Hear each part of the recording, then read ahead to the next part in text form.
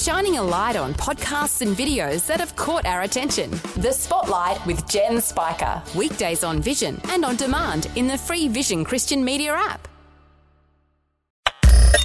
Audio on demand from Vision Christian Media. Jesus said, "If you hold to my teachings, you are really my disciples. Then you will know the truth, and the truth will set you free." When Job went through his experience of intense suffering, he had many questions and longed for an audience with God. One of the questions he wanted to ask him was, "Do you know what it's like being a man?" This is what he said, "Do you have eyes of flesh, or do you see as a man sees? Are your days like the days of a mortal man? Are your years like the days of a mighty man?" Without realizing it, Job was speaking on behalf of all of us. There's a terrible gulf between God and us that needs to be bridged if we are to feel confident that God really understands us.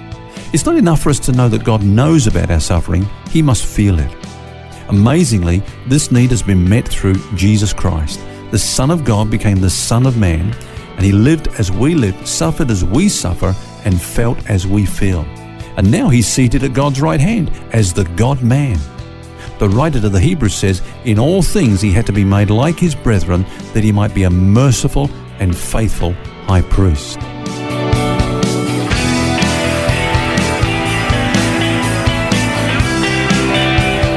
This is Set Free with Ken Legg. Thanks for joining us. It's Phil here, along with author and teacher Ken Legg. And this week we're looking at when bad things happen to God's people. It's a tough subject, and yesterday we saw how on top of all the suffering that Job went through, losing his family and his health, all his possessions, he then had to endure the grueling experience of being bullied and condemned by his three best mates. Pretty tough, isn't it, Ken? Yeah, well, he went 3 rounds with them, but I would have said that it's worse than going 15 rounds with Mike Tyson. They were devastating, weren't they?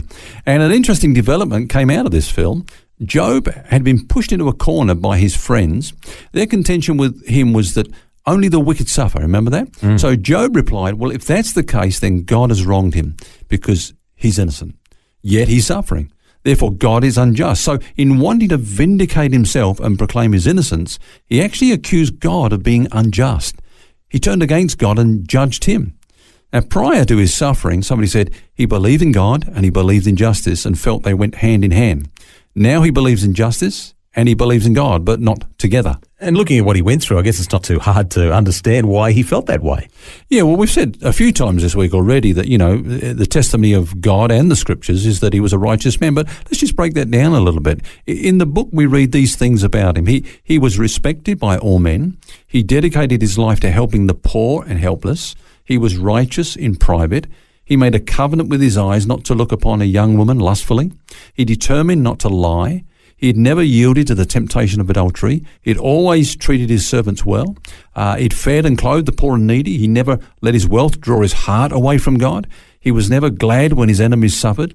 And he was honest in his business dealings. These are some of the things that the book says about him. So, of course, he would ask, well, then why am I suffering? He was faithful to God, but was God really being unfaithful to him? So why all this suffering? So his suffering actually led him to probe the very foundations of his faith and question what he really believed about God. Yeah, it's really interesting, isn't it, that his wife tried to get him to turn against God too, and she failed.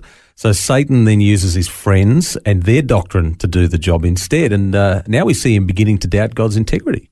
Yeah, not surprisingly, after 3 rounds of discourse with these friends, so-called friends, Job doesn't want to talk with them anymore. He says, I've said all I can say to you guys. You're not getting it. I don't want to talk to you anymore. He only wants to talk with God. But the problem is that God is silent. And so as his pain increases, so does his frustration. He's basically got 2 questions. Number one, what are God's charges against him? What sins is he suffering for? And then the second question is, why has God been so silent? He's been talking to God, asking him why, but no response from God. So from the book of Job, Phil, we can see that this silence is not the result of personal sin. We may go through times like this ourselves. Yeah. And we might think, oh, God's, disappointed with me or angry with me, or he's gone off and left me, abandoned me. But remember this, even Jesus on the cross experienced that silence of God. I guess the longer God remains silent, the more risk there is that Job's going to become bitter. Yeah, and we could say that Job did not suffer because he sinned, but he sinned because he suffered. After initially weathering the storms of suffering, he wavered at this particular attack from his friends.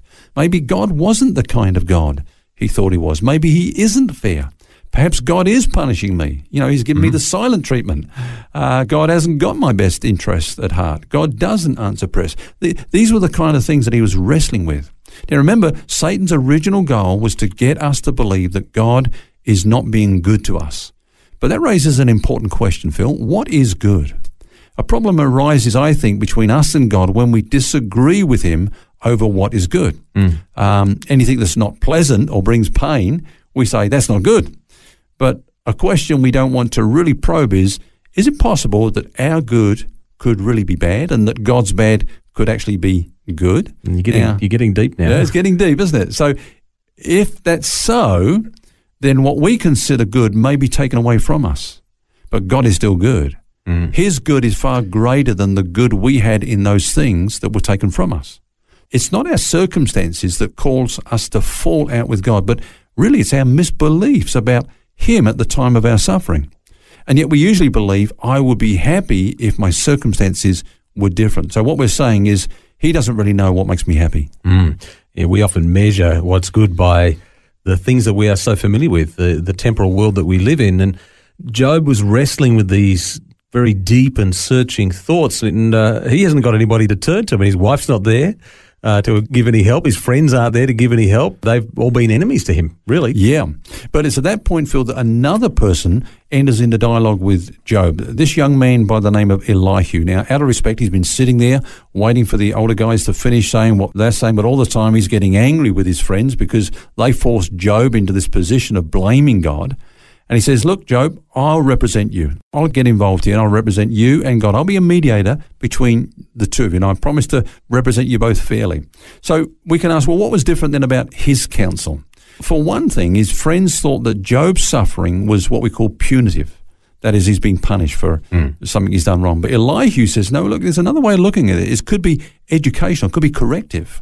So he appeals to Job to submit to it, not for it being punishment for a specific sin, but rather for the purpose of education. Yeah. Now, while the three friends appeal to Job to own up to wrongdoing in his past, Elihu says, no, repent rather of a wrong attitude in the present.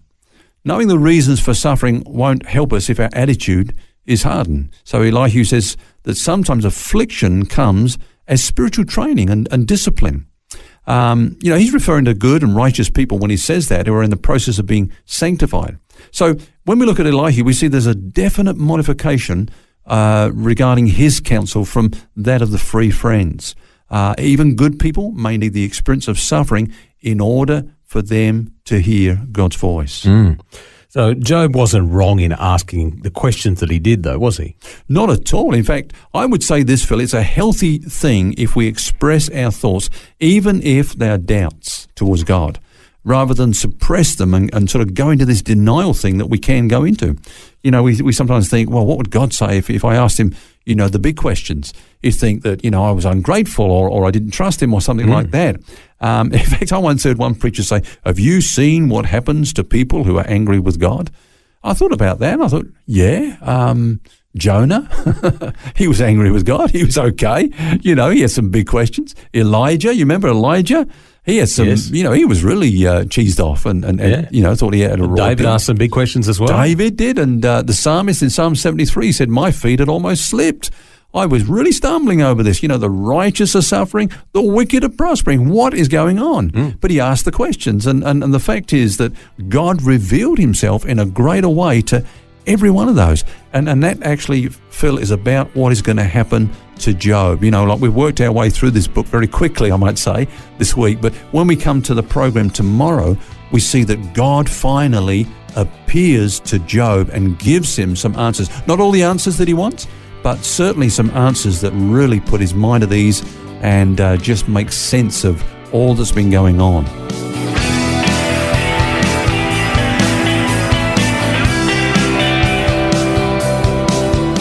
Good insight today on what to do when bad things happen to God's people. We'll continue our conversation tomorrow. And in the meantime, remember, you don't have to carry that baggage. God wants you to be set free. For books, DVDs, small group studies and other resources from Ken Legg, including the book Grace Roots, which features topics from today's message, shop online at vision.org.au. That's vision.org.au. Thanks for taking time to listen to this audio on demand from Vision Christian Media. To find out more about us, go to vision.org.au.